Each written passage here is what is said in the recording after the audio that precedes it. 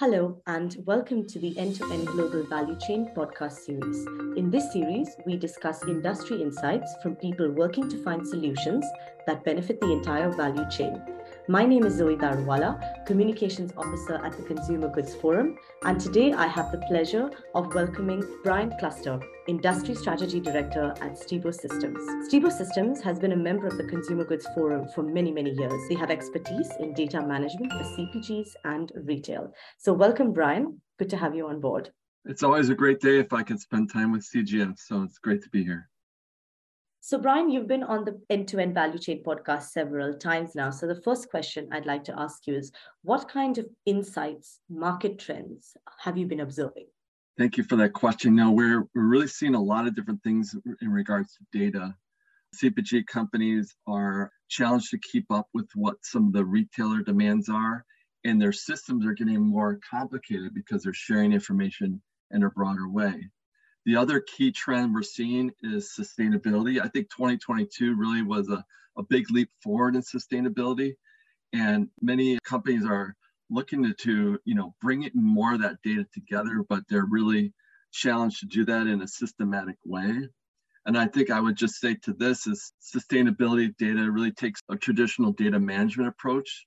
Just like any type of data that you're working with, you need to be able to create a single source of truth. You need to govern that data. You need to improve that data over time.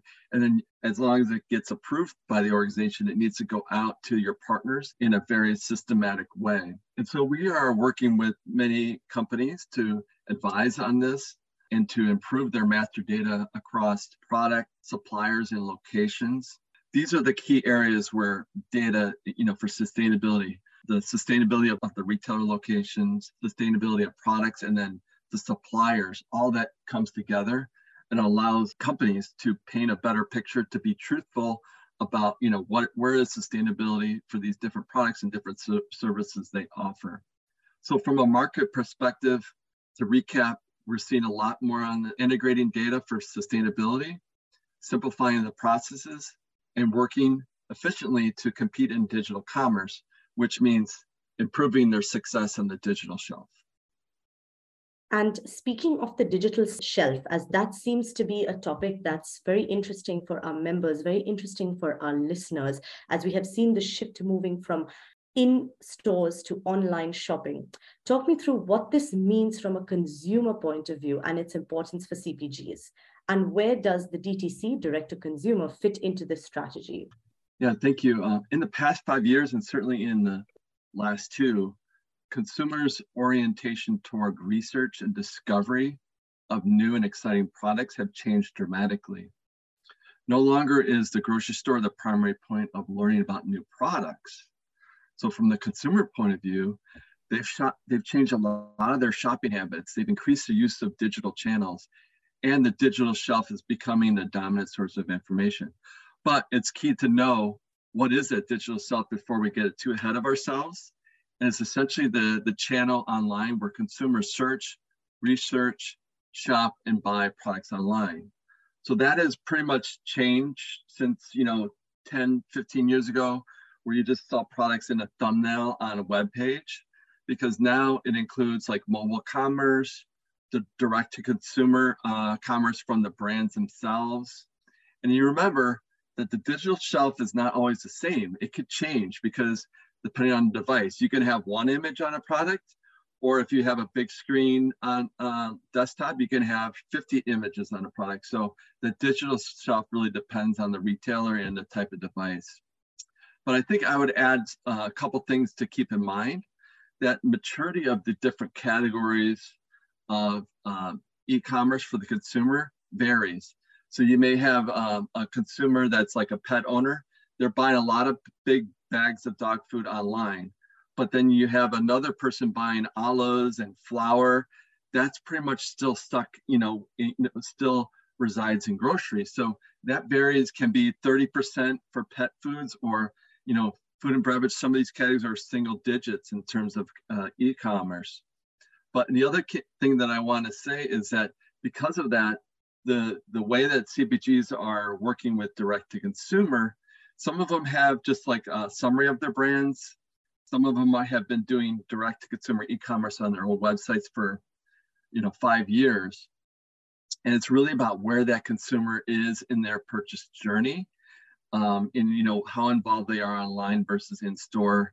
And the last point is that regardless of whatever category they're in, consumers are still searching online. They may not buy online, so to be aware and be able to provide that data, that product data to the consumer is key for every CPG. No, that is true. And CPGs are often in different stages of the development of their own digital shelf or digital commerce. And since consumer behaviors are often so volatile and they change with the changing times, what kind of challenges do you think that CPGs are facing with the digital shelf and expanding the digital touch points of digital commerce? Well, CPGs have been for decades very successful in very linear approach to business. So they're working with their big retail partners.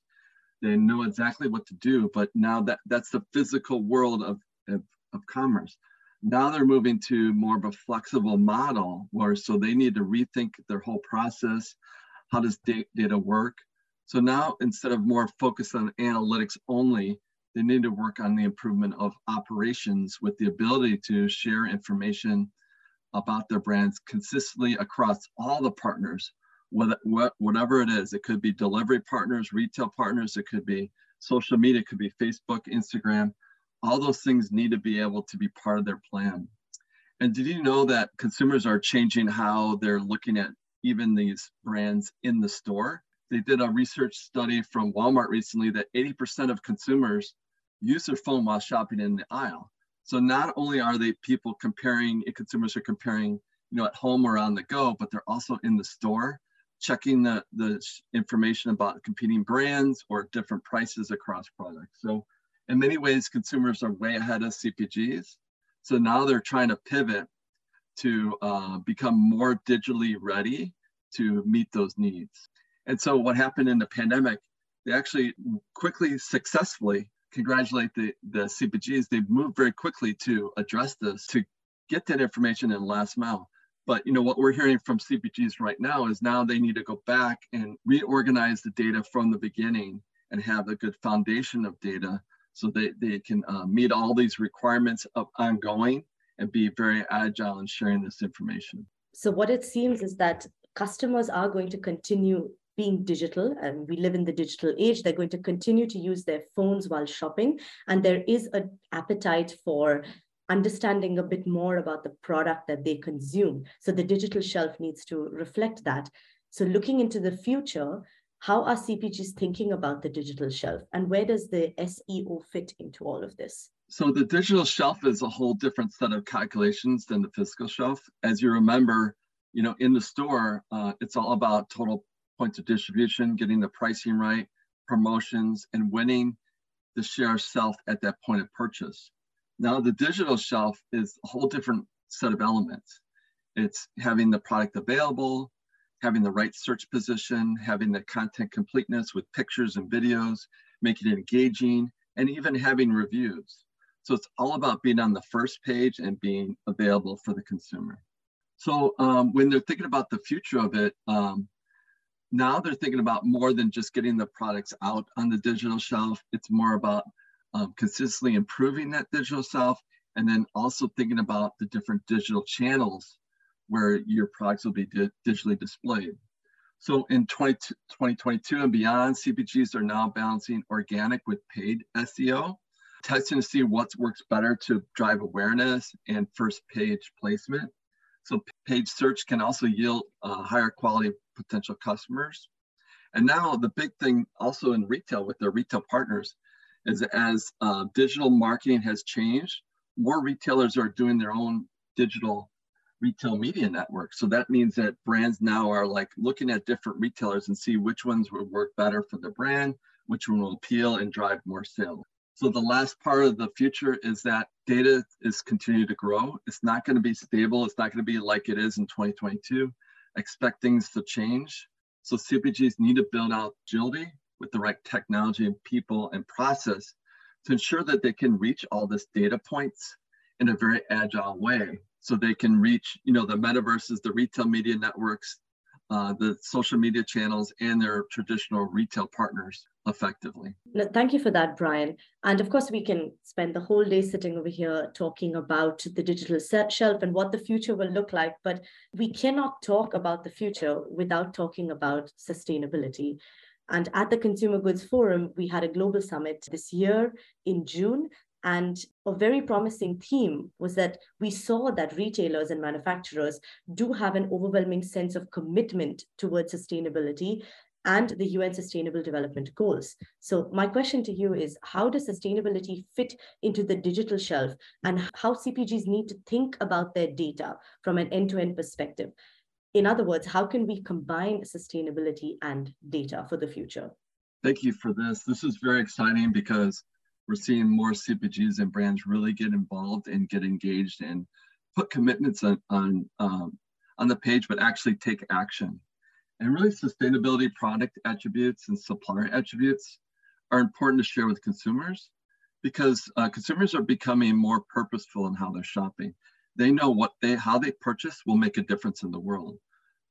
So consumers are evolving and they're adding more check boxes to their purchase criteria set. So what was important is such as fair trade or recyclable packaging 2 years ago is now kind of like table stakes. And now they're evolving into looking at, is that product package reusable? Is the product itself reusable? What is the carbon footprint? And do you have proof of all this? Is there certifications or labels that prove this? And sustainability adds more complexity to also already a very data intensive situation in CPG. From my perspective, much of the sustainability data is similar to master data. And it's important to integrate this sustainability to have one source of truth in your organization that you can share out to your channel. And then you can take that and use it to build more business practices, better data models to reach the consumer. The type of data for sustainability will likely require CPGs to take a deeper view of the suppliers. So going deeper into the supply chain to get the proof that these are actually true statements about the sustainability of the products. And in addition, getting the sustainability data right is very important, not only for the consumer, but for financial reasons for CPGs, because all of them, as they make commitments, they're going to have to report on the sustainability in more of a financial reporting point of view. And so they're going to have data that they need to gather and then prove that information to meet the requirements of where they are geographically or within their industry. And having a single source of connected sustainable data allows companies to map their data to the different reporting requirements out there and reduces the complexity of doing all that work, which makes it more efficient for them to run their business. It's all very exciting. Thank you for that, Brian. It is indeed very exciting. So if I could sum up, the information is there. Companies do have the data that they need to see where they stand on the scale of sustainability. They need to identify their various benchmarks, their goals. So the data is there. It's just about how to extract it and how to use it. Do you have any best practices for companies that are just about getting into actually doing their reporting and understanding a bit more about sustainability and how to measure it? So I think the best practice is really starting with a strategy. And what we've seen with sustainability leaders and data leaders, they're not always on the same page. Sustainability leaders are very passionate about moving their business to be more sustainable, but they really need to work together in the beginning to work with their data partners, like the chief data officer and the chief sustainability officer need to work hand in hand and build out a plan on what they're going to do from a sustainable data perspective. And it's like a lot to chew on, a lot to work on, but building out like some specific goals and what are your outcomes that you're going to reach is really key to start and build out a long-term plan that where the data management can align with the sustainability goals is really the key for success. Thank you for that, Brian. I think we've run out of time. I would like to thank the listeners for also joining us today. And if you'd like to know a bit more about our work, don't hesitate to visit our website, www.consumergoodsforum.com. Thank you and goodbye.